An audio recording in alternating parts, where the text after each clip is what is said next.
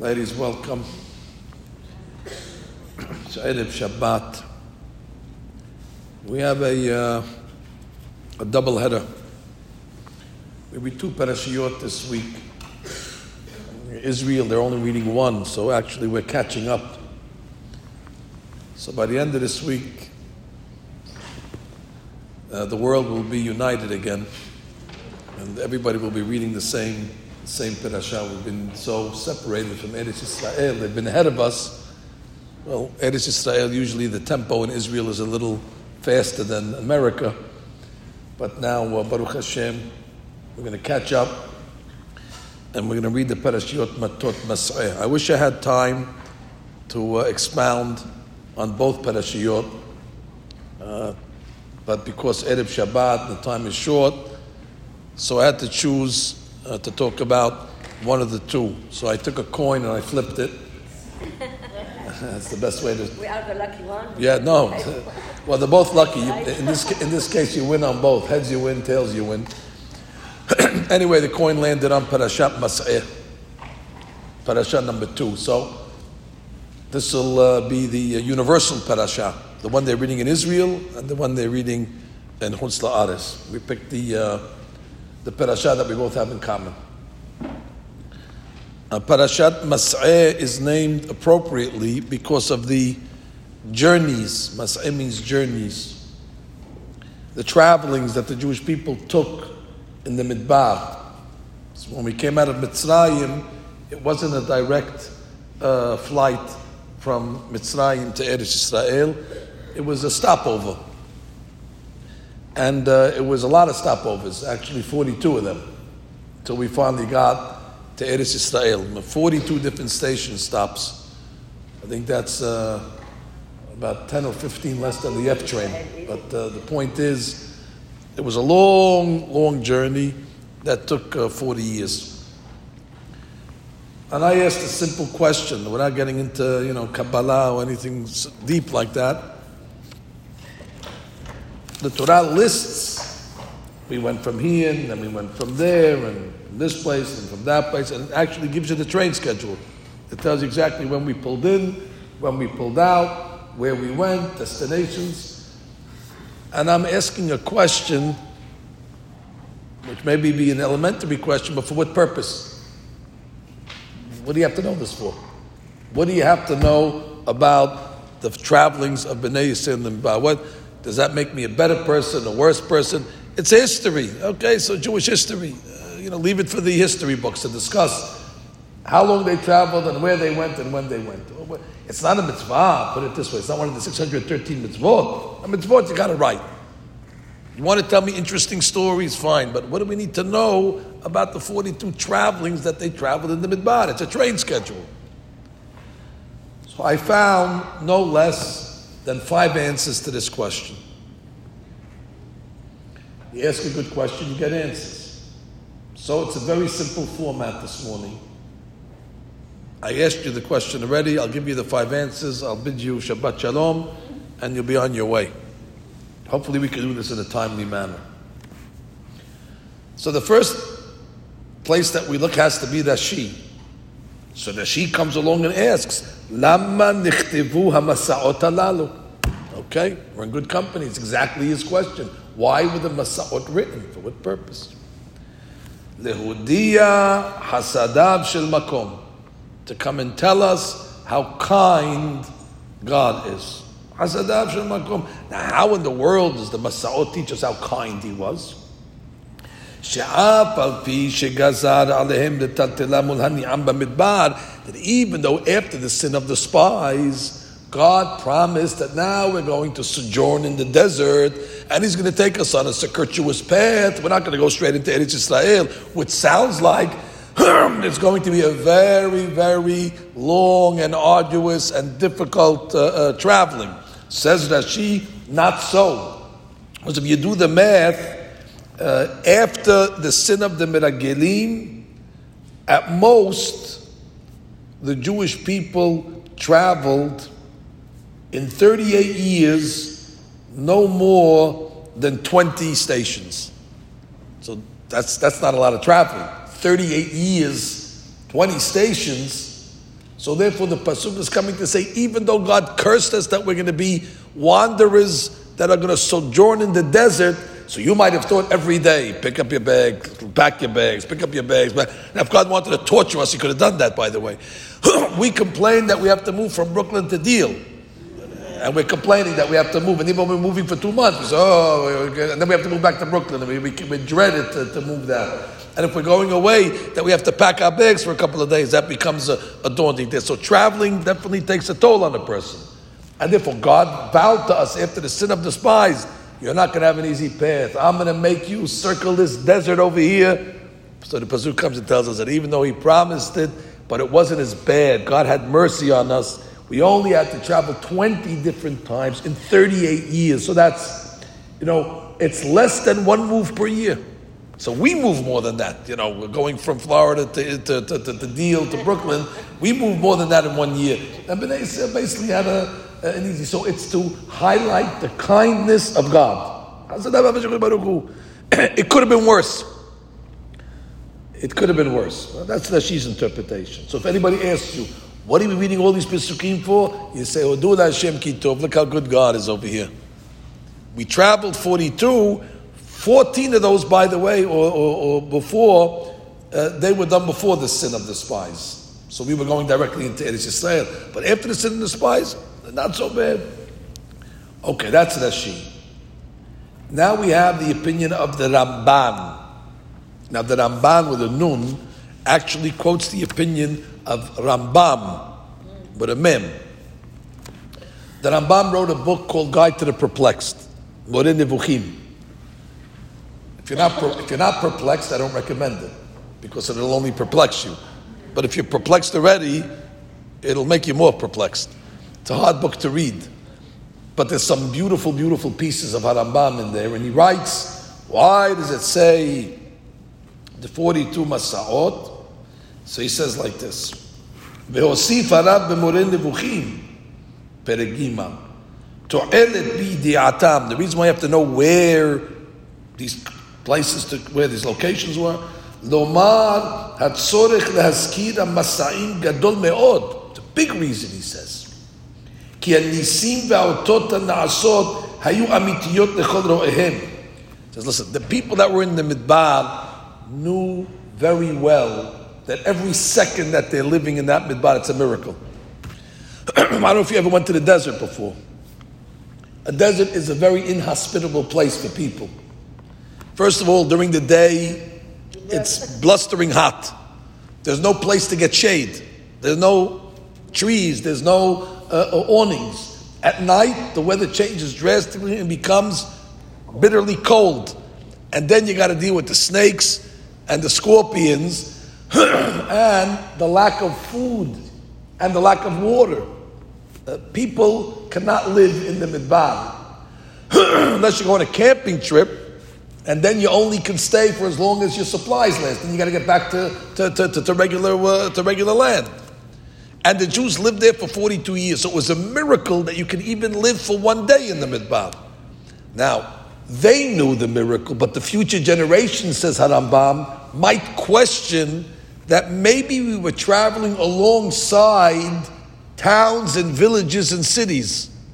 So therefore, it wasn't such a miracle. We'd stop off at a kiosk on the side of the street, pick up some Snapples, pick up some waters, pick up some snacks for the road, and then we go to the next place. And therefore, it could be that although we traveled in the Midbar, but it was in basically inhabited area of the Midbar, where provisions are easily found and water was, and therefore the people might minimize the miracle, says the Rambam. So therefore the Torah says, go take out your map, we're going to give you the names of the places. So you can go to the Midbar and look at those places, and you tell me if this is next to civilization. And you tell me if there's a kiosk or a pantry or a vending machine within 1,000 miles of these cities over there that they traveled through. And you're going to see there wasn't. And therefore to verify the miracle, so nobody can question if it was actually Nisim v'Niflaot, Borei Olam says, here's the locations, here's the zip codes, here's the map. Go see for yourself. I read Harambam's Lashon. He says, "V'yachshevu," the future generations will think, "Ki amidatam b'midbar," the fact that they existed in the desert, "Biglal shaya karov min hayishuv," because it was close to the yeshuv, it was close to the settlement. He says, just like where the Arabs live, they live in the desert, but they make sure that they're next to some town when they need stuff.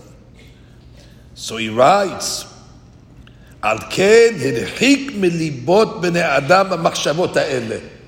Borei Olam wants to remove those thoughts from your brain, far away. V'chezek ele ha'otot kulam b'zikaron ha'masaot. So Borei Olam strengthened the miracles by telling you these are the places. Kedei sheyir'u otam, so they can see them, hadorot haba'im, the future generations. V'yid'u ha'otot ha'gedolot, they'll see the wonders. Ech amdu bnei adam b'mkomot hahem 40 shana. And all you'll do is scratch your head and say, how did these people survive it for 40 years in such a place? Kol elu devarav. So that's a beautiful explanation of Harambam. So what do we say? We have 5. So how much did I give you so far? 2. We have Shitat Rashi and we have Shitat Harambam. Now I'll bring to your attention the Seforno. Seforno. We're learning Chumash. Like this is the way we learn Chumash with commentary. Seforno says, "Ratzah el yitbarach shichtavu Masai Yisrael." You know why we're writing the Masot of Israel? Lehodia zakutam, to show how good the people are. Look how much faith the Jewish people had.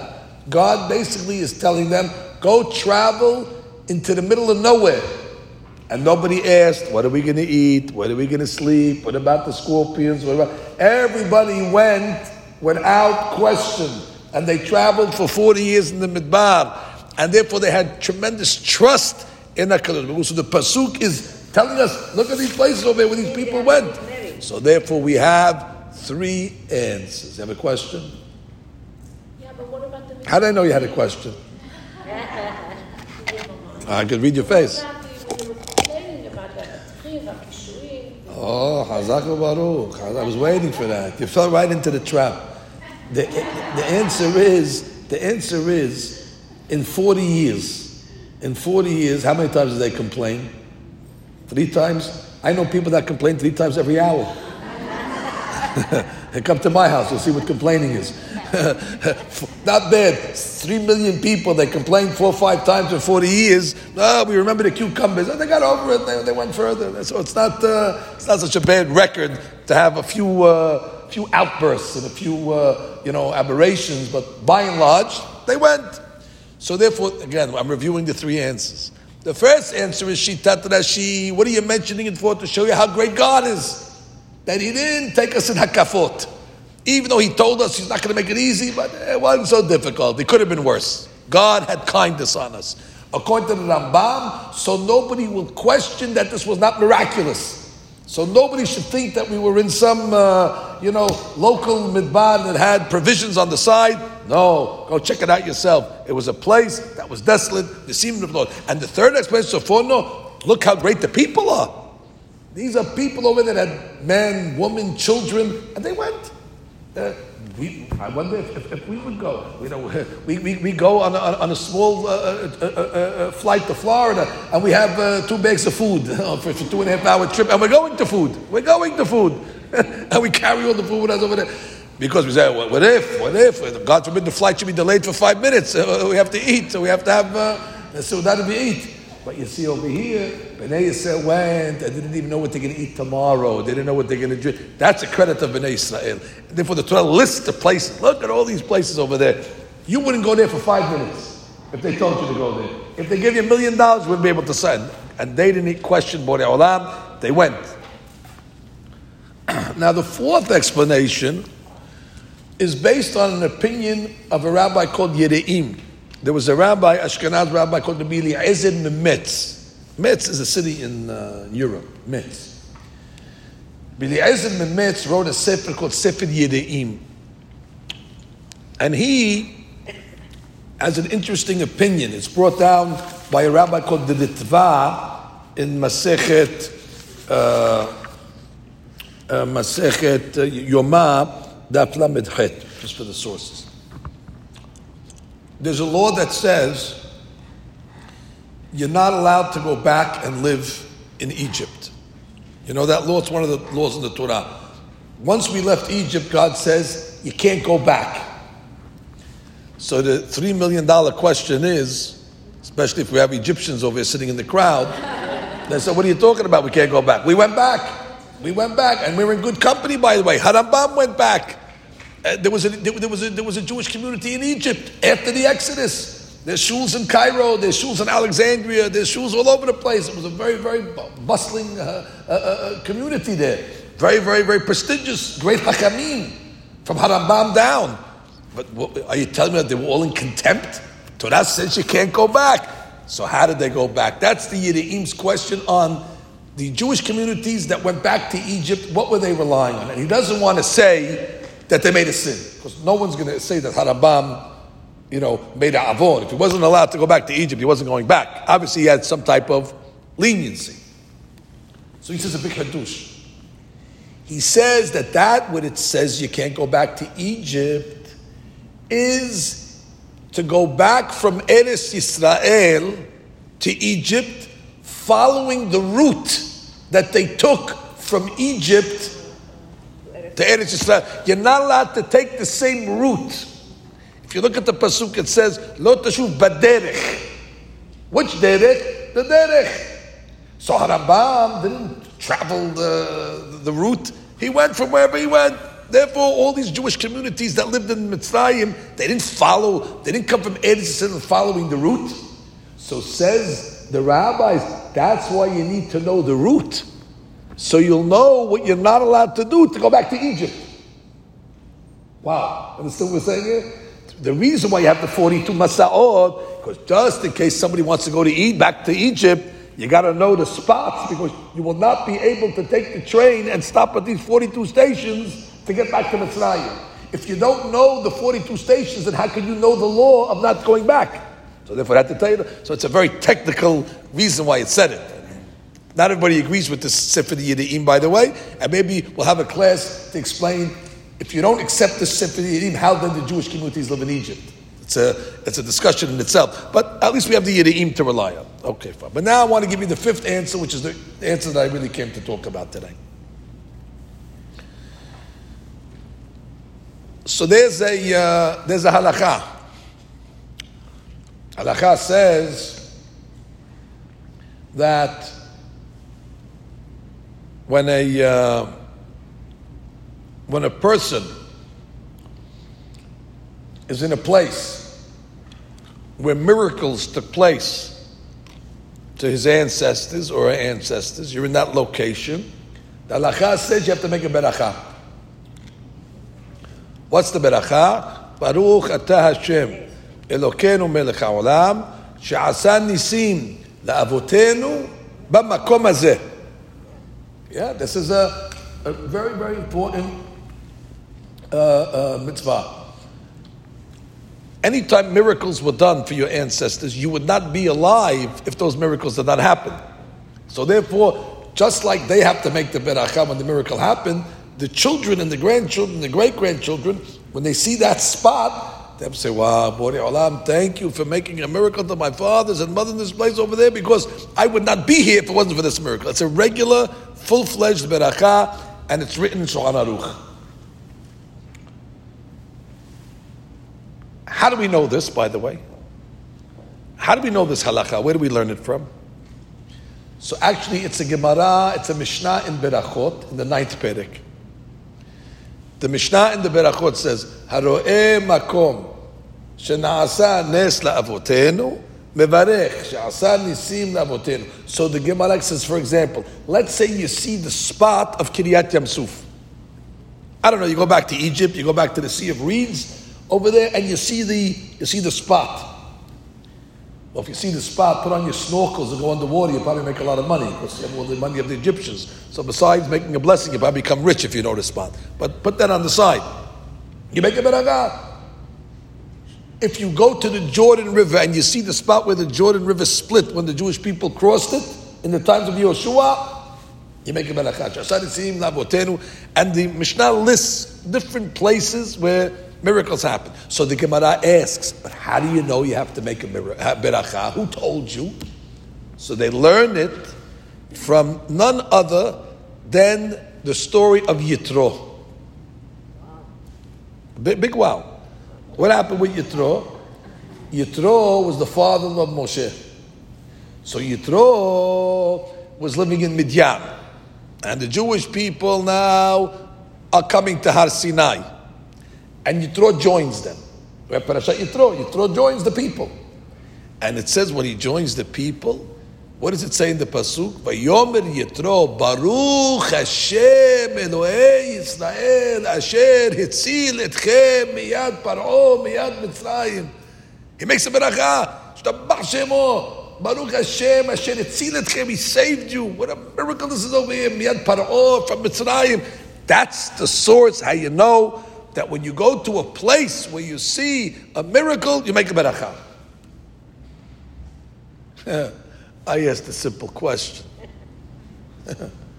It's not the place. It doesn't say he was in Egypt. If you want to tell me Yitro was in Egypt, then he was in the place where the miracle happened. But he met them up at Har Sinai. This is post-miracle. So how do they learn from this Gemara? How does it learn from Yitro that in the place where a miracle happened, it's not the place? Yeah, very nice. Yitro made a beracha, but maybe it's a beracha lebatala. I don't know what type of beracha this is over here. You understand my question? If you're telling me that this beracha is dependent on a location, and what type of location? The location where the miracle happened, like the splitting of the sea, that's a location. Or the splitting of the Jordan, that's a location. But the fact that Yitro met us at Har Sinai, which is about 2 months after the miracle happened, and Hashem saved you, Baruch Hashem, Hashem Etzil. And I'm asking, it's no proof. I did see an answer to this question. Maybe you like it, maybe you don't like it, but I'll tell it to you. It's some rabbi called the Ein Yaakov. He said that one of the miracles in the Midbar was that we had clouds of glory. Right? The clouds of glory that were on top of us. And the clouds of glory did a lot of things for us. Besides giving us ventilation, besides pressing our clothes, besides shining our shoes. It's a good item. This it's like it's a butler. It does everything for you, these Ananei Kavod. And at night it gives us heat. It's an unbelievable item. But one of the things it did was it leveled the terrain. And you have to remember, we're walking in the Midbar. There's incline, there's decline. Now, all you got to do is change the incline. If you ever go on the treadmill, all you got to do is put 2-3%. It's a different game. Now I started walking uphill. So in order to keep the terrain level, that we don't have to walk up mountains and down mountains, the Ananei Kavod flattened everything. So therefore, it was just a straight path. So therefore, with the Ananei Kavod, there was no mountains. So says the Ein Yaakov, so therefore, normally if you at Har Sinai, you would be unable to see Egypt from Har Sinai because the mountains were blocking. But now that the Ananei Kavod leveled the mountains, you had a direct eye view of Mitzrayim. So therefore, Yitro saw Mitzrayim from Har Sinai, and therefore he was able to make the beracha because he saw the location. Levante? That's a sharp answer. That means, yes, Yitro, with the advantage of Ananei Kavod, leveling the playing field, so he was able to see it. He just took out his binoculars, he said, right there in Egypt, I see it. Normally your binoculars are not see-through. You can't see through the mountain. It's not the X-ray vision. You didn't need X-ray vision. You were able to see it. There's a direct path. Therefore, he said, Mitzrayim, I see the border. Baruch Hashem, but I'd like to give you a different answer that's brought down by a rabbi called Maharsha, which is the topic of what I came to discuss today. All this was an introduction, a good introduction, mind you. A good introduction, a proper introduction. But it's only an introduction to the main course that will be served at this moment. And it's based on something that Maharal says.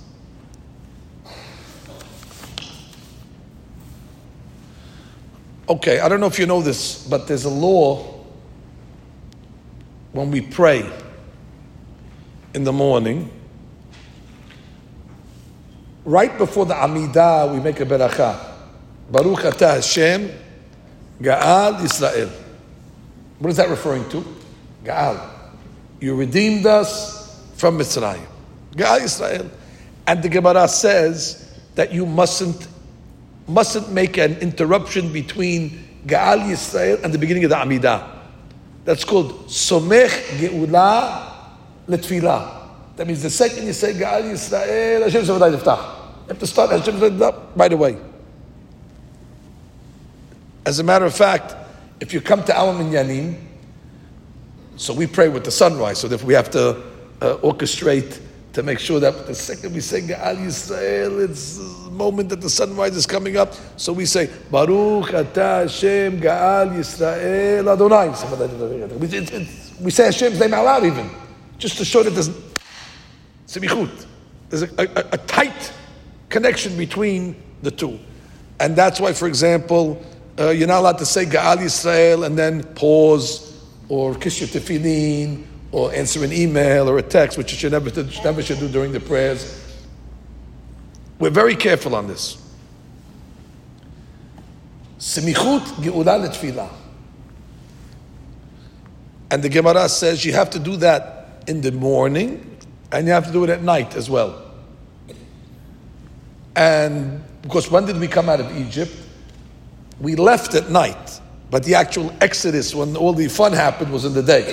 So therefore, there's a ge'ula at night and there's a ge'ula in the day. And that's why at night, by the way, if you pray Arbit, I don't know what you do exactly, but if you do pray Arbit, so you look in the Sidur, there's a beracha, Baruch Atah Hashem, Ga'al Yisrael.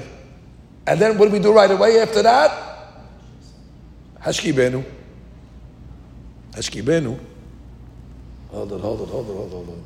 After Ga'al Yisrael and Arbit, there's another beracha. It's this big. Hashkibenu, Abinu L'Shalom, V'amidinu Malkinu, Aimdim L'Shalom. So the Gemara asks, hold it. If you're not allowed to make a gap between Ge'ula and Tefillah, you got this big paragraph called Hashkibenu that's interrupting. Understand the Gemara's question? In the morning, we don't have that question because it goes Ga'al Yisrael Hashem Sevadai Tiftach. But in Arbit, it's Baruch Atah Hashem Ga'al Yisrael, and now we pray Hashkibenu. What is the Berachah Hashkibenu, by the way? That Hashem saves us from sickness and from plague and from troubles and from all the problems and the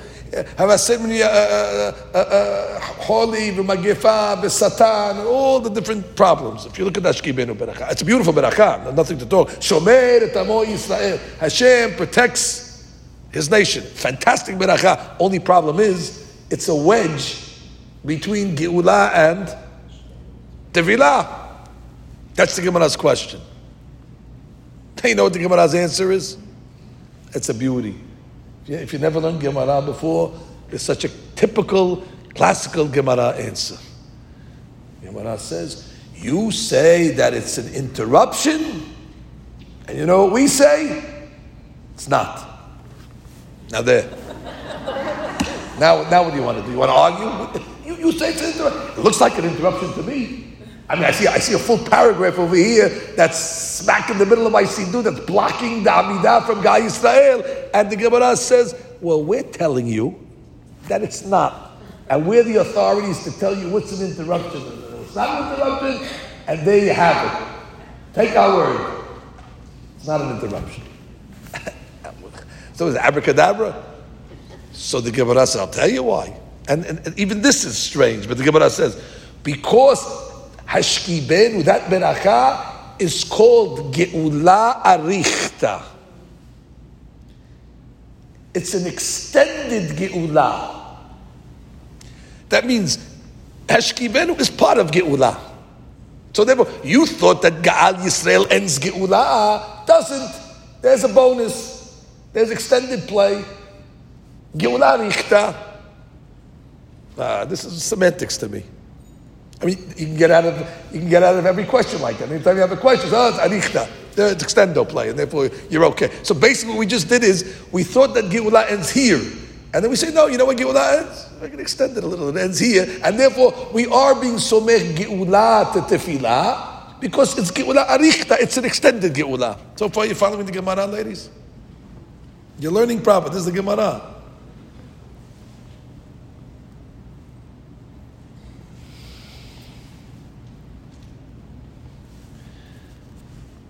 Now we explain what the Maharal said. The Maharal says something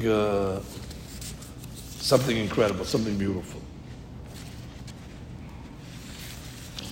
And he says like this.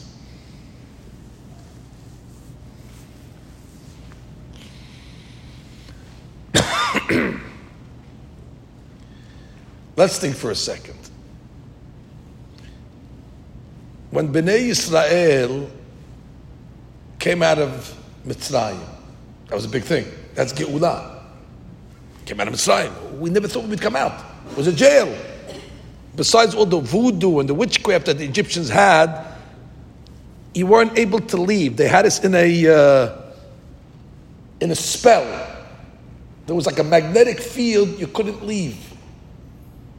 You know, sometimes when you go to the supermarket and you have these people try to steal the carts, and then all of a sudden you get to a certain spot, the wheel locks, because they have some sort of magnetic field that if you want to take the cart a little too close to your car, people steal things. So they figured out a way you can't steal it. I don't go to the supermarket that often. My wife tells me about it. But the point, and I didn't try to steal one either. But the point is, so Paro had this thing on the Jews. If they would get a little too far, you get into a magnetic field, you can't leave. So the fact that we broke through and we were able to leave, is a tremendous geula. But now the question, says the Maharal, great, you got out of Egypt, and now what? I mean, getting out of Egypt is just, I would say, part one. But now what are you going to do with 3 million people? How do you sustain them? How do these people survive? You got to get from point A to point B. And this is 3 million people, and you got to figure out how to feed these people, how to give them lodging, how to give them protection, snakes and scorpions. I mean, this is a logistical nightmare. I mean, what could have happened, by the way, is the Jews could have left Mitzrayim, and what Paro really was banking on, so they'll leave. 2 days later, you'll see 3 million people dead in the desert. They won't get three steps out of it. So where are they going? They're running into no man's land, like we would say. It's not like they're running into a 7-star resort. They're running into no man's land, into dangerous way. So therefore, for Geula to be complete, we would say there's 2 parts of Geula. There's the event. That's when we left. And then we would say what's called the process. Which means, till we get to point B, you're in the process of a redemption over here. The redemption is not complete until you get there. I mean, would Yetziat Mitzrayim be valuable if everybody perished in the Midbar? We wouldn't have a holiday called Pesach. We'd be going, we got out of Mitzrayim. And then what happened? Well, we all died in the Midbar after that, but at least we got out of Mitzrayim. So then we would be better off dying in Mitzrayim. What's the purpose? So therefore, that's what the Maharal means when he says Geula Arichta. Geula Arichta means that Geula is not only an event, Geula is a process. The event happened when we left Mitzrayim, but then for the next 40 years we're in the process of maintaining that Geula. Surviving, exactly, the maintenance of that Geula. And by the way, my opinion, the maintenance of that Geula was no less stunning than the event itself. To maintain 3 million people, you needed special water supplies, special man falling from that. A lot of supernatural stuff had to happen. And that's all part of Geula. Imagine? So therefore, the Maharal says beautiful. What does Hashkibenu talk about? We have a Siddur. Beautiful. This Siddur has it. Fantastic. Show and tell. If you open up the Arbit Tefillah, Hashkibenu Abinu L'Shalom, take us in peace. Ha'amidenu Malkenu, establish us, we should stand in peace. V'haser ma'alenu, remove from us Deber, Hereb, Holi, Sarah, Ra'ah, Yagon, Mashhit, Magefa. All these things are troubles removed from us. These are the troubles that the Jewish people all face them in the Midbar. And therefore, Ga'al Yisrael is talking about when we left Egypt. Hashkibenu is Geula Arichta, which is talking about the process when we were in the Midbar till we got there. It's Israel. So therefore, the Gemara is not just saying it's not. It's not an interruption. They're right. It isn't an interruption. It is indeed Geula Arichta. It is the extension of the Geula that began when we came out of Mitzrayim. Understand how beautiful, how magnificent this is? It's a beautiful explanation of the Maharal. It's not stam that the Gemara is saying, oh, it's not an interruption. No, for a reason they're saying it. Because again, in the Midbar, we were subject to enemies, to pestilence, to sword, to sickness, to trouble, to famine, to agony, to mashhit, to magefa, you know what magefa is? Plagues, a pandemic, that's the magic word today. So therefore, we pray to God in Hashkibenu, protect us. Ki el shomrenu umasilenu ata mikol davar. God, it is you that protects us and saves us from all bad things. And when did we see this beracha come to the highest level of fruition? 40 years in the Midbar. Did God not save us from all these things over here? COVID testing didn't happen in the Midbar. So if a guy got COVID, what? The whole place is going to... No, they survived Magefot, they survived everything. It was the biggest miracle of the Midbar. Enemies all around us. They could come along and just throw things from the top of the mountains where they were nothing. Everything we were protected. Nobody got bitten by a snake for 30 years. Here we go, 2 seconds, there's snakes and scorpions all over the place, and mosquitoes and stuff like that. No poison ivy, no nothing. 40 years. God not only redeemed us, but He sustained the redemption. That's called Geula Arichta. That's such a beautiful, elegant interpretation. Now, once you accept that, the concept of Geula Arichta, therefore it's not in the way. So I would say like this. Ga'al Yisrael is Pesach, when we left. Hashkivenu is the Midbar. That's the 2 stages. Now, once we go to this level, I can say it big hadush. I'm going to say something that's connected to Sukkot. You can say, it's not Sukkot now, don't talk.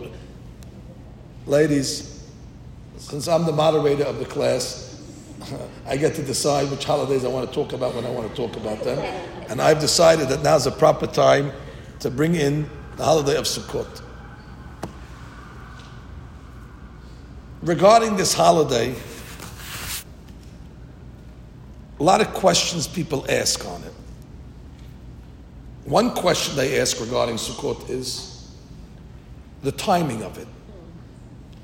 I mean, Sukkot is to commemorate that when we came out of Egypt. So stop right there. When we came out of Egypt, so when did we come out of Egypt? We came out of Nisan. So therefore, why make a holiday that's commemorating something that we came out of Egypt and you do it in Tishri? Now I know you're going to say, oh, we have enough holidays in the Nisan, we want to split it up to make it... No, but that's not a reason.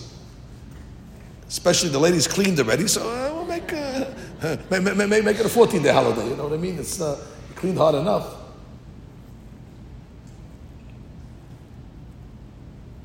But the real question regarding Sukkot is the following: why do we need this holiday at all? What does it commemorate? That when we came out of Mitzrayim, we had clouds of glory. Now, by the way, there is a connection because today Aharon died. Today's the yahrzeit of Aharon HaKohen. And it says on the day that Aharon HaKohen passed away, Rosh Chodesh Av, the clouds of glory dissipated. So there's a connection to Sukkot. For those that need a connection, I gave you a connection now. Something happened with the clouds of glory. So what do we say? When we came out of Egypt, God surrounded us with clouds of glory. And I'm asking, that's great. But why does it deserve its own holiday? I mean, it's a detail in leaving Egypt. So I have a great idea. We should make one extra day on Pesach. We should make, instead of the 8th day of Pesach, we're going to make a 9th day and say, by the way, this is to remember the clouds of glory when we came out of Egypt. And people are away, they stay an extra day. No, instead, we're making a separate holiday to commemorate a detail, Aranei Kavod. But you should know the answer by now. Because Pesach and Sukkot celebrate two different stages of the Geulah. Pesach celebrates what? The Exodus. Sukkot celebrates the process. The fact that we were able to remain in the desert for 40 years and we survived it. That's Geulah Arichta. Sukkot is Geulah Arichta. Imagine. And that's why, by the way, that's why we have a 7-day holiday, just like Pesach. Just like Pesach that celebrates the event in 7 days, Geulah Arichta, the process also needs to be 7 days. And that's why, how many months is Sukkot from Pesach? But ladies, you know the calendar better than anybody because you have to cook for these days. 6 months. Pesach is in Nisan. Sukkot is Tishri. That means it is the furthest away from Pesach. If Sukkot would be any further, it's closer to Pesach. Why would we make this holiday the furthest away from Pesach on the calendar? Because the further, the longer time we're in the Midbar, the greater the miracle. If you want to celebrate Geulah Arichta, so to celebrate 1 day you survived the Midbar, all right, big deal. 2 days, well, 3 days, 6 months, wow, that's... So therefore we celebrate the Geulah Arichta in the furthest point on the calendar from Pesach, because that will magnify the miracle. That's why it's 6 months. Again, because if it would be any day later, already it's closer to Pesach.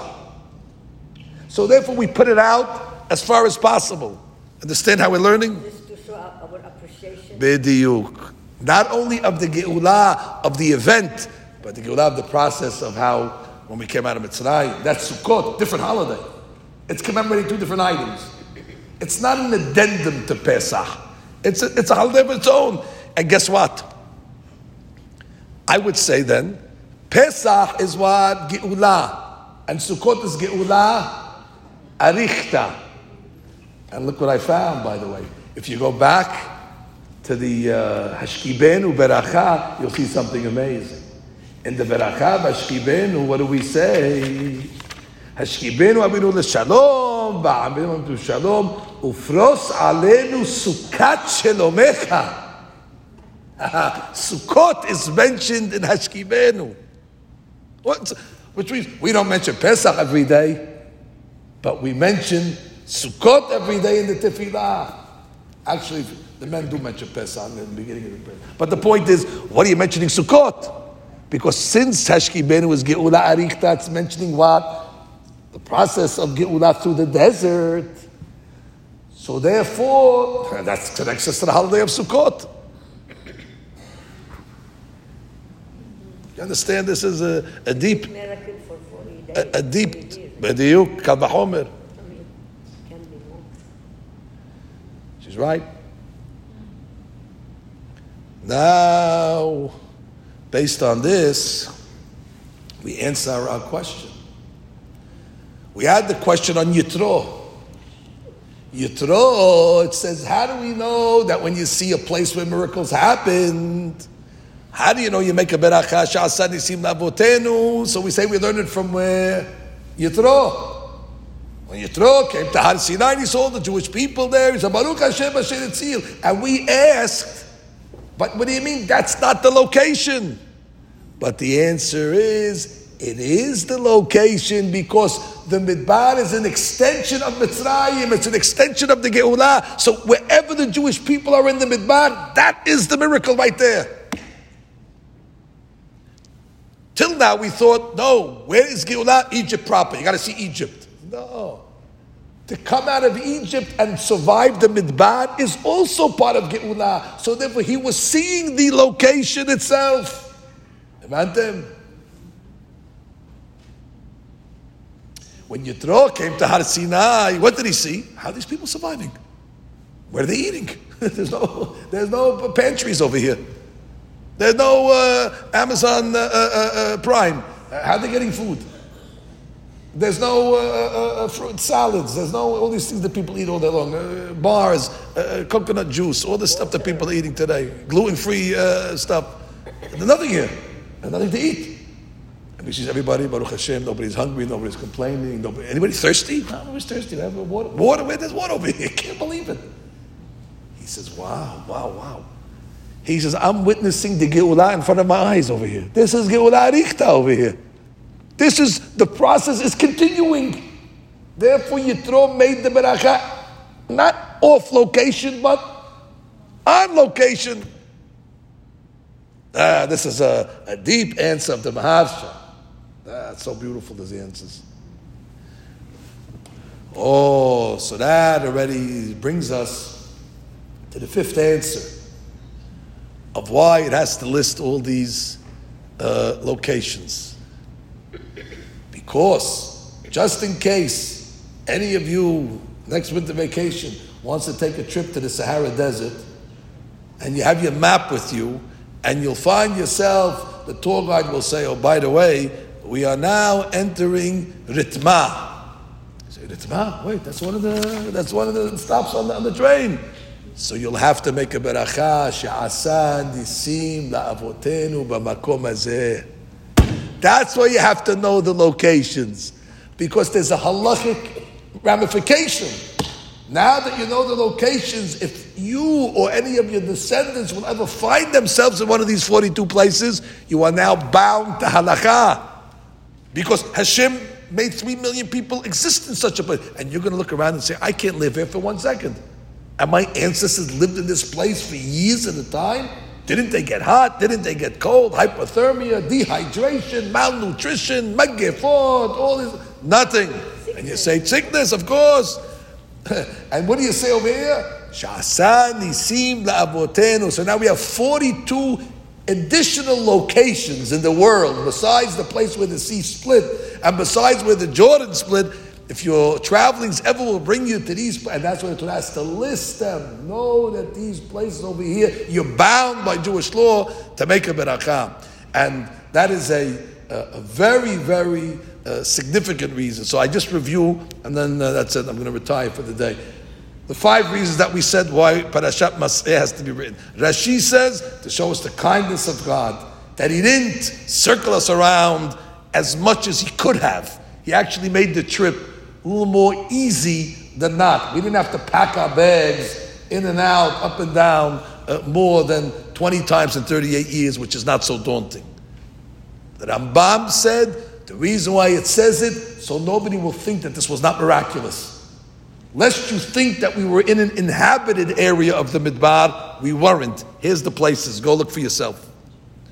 The Seforno said to show the loyalty of the Jewish people, that we were told to go and travel in the middle of nowhere, or actually 1,000 miles from the middle of nowhere, and everybody went. And nobody questioned, what are we going to eat? We have people that are in a restaurant that are complaining, what are we going to eat? And you're in a restaurant, there's food. Could you imagine? For people that complain in restaurants, there's no way they can be able to go to the Midbar. And we were in the Midbar where there was no food, and nobody said anything. How do you like that? And then the 4th answer we said is, it's to tell us the route, so you know that you cannot follow this route back to Egypt, according to the Sefer Yedeim. But the most beautiful answer is the 5th answer that we said, and that answer is based on the halakha. You need to know the locations, because in these locations there was nisim that were made la'avotenu. And now that we're in the Ben HaMetzarim time, I would extend and say, Geula Arichta, that, and I'm saying this just in thought, I'm not saying this in practice, but we should have an urge. We come to an event like this, on a Friday afternoon, after 2,000 years of bitter exile, and we have righteous Jewish ladies that are sitting attentively and listening to a class. This is Geula Arichta. This is Geula Arichta. This is a process. How do we still have people that are still interested in this stuff? 2,000 years, what they did to us, the Goyim, and we didn't give it up. As much as they were trying to pull the book from us, as much as they burnt the Sefer Torah, as much as they exiled us from place to place, from concentration camps and ghettos and all sorts of slaughtering and whatnot. And what are we doing? We're still here, and we're still holding on. And therefore, I say to a certain extent, whenever you see a bunch of Jews get together and do it, Sha'asa nisim la'avotenu, this is a miracle. There's a miracle in front of our eyes. Not la'avotenu, Sha'asa nisim lanu. This is nisim lanu, not la'avotenu. We are... It means the future generations, they'll come back to Lawrence Avenue Synagogue and say, wow, my grandmother used to sit in that seat over there on Friday afternoons over there, and she used to learn Torah with the rabbi. Oh, it's a miracle. It's nothing to, not to be taken for granted, that we're able to hold on to a tradition for so long and with so much resistance of them trying to take it away from us. And Am Yisrael, Lo Yishakeh, the Nesach Yisrael Lo Yishakeh, the eternity of Klal Yisrael does not let us down. V'she'amda la'avotenu, the Torah is what stood for us. Even though bechol dor v'ador omdim aleinu lechalotenu, in every single generation omdim aleinu lechalotenu, and what? With all that, our enemies, they got what they tried to do to us. They got the result of lechalotam, and Am Yisrael is still Hay v'Kayam. That already is a nechama for us, and we should be very, very comforted to know that even though it's a difficult exile, but there's a bright light, there's a silver lining in the exile. Sha'asa nisim lanu b'makom hazeh. Okay, let's stop with that.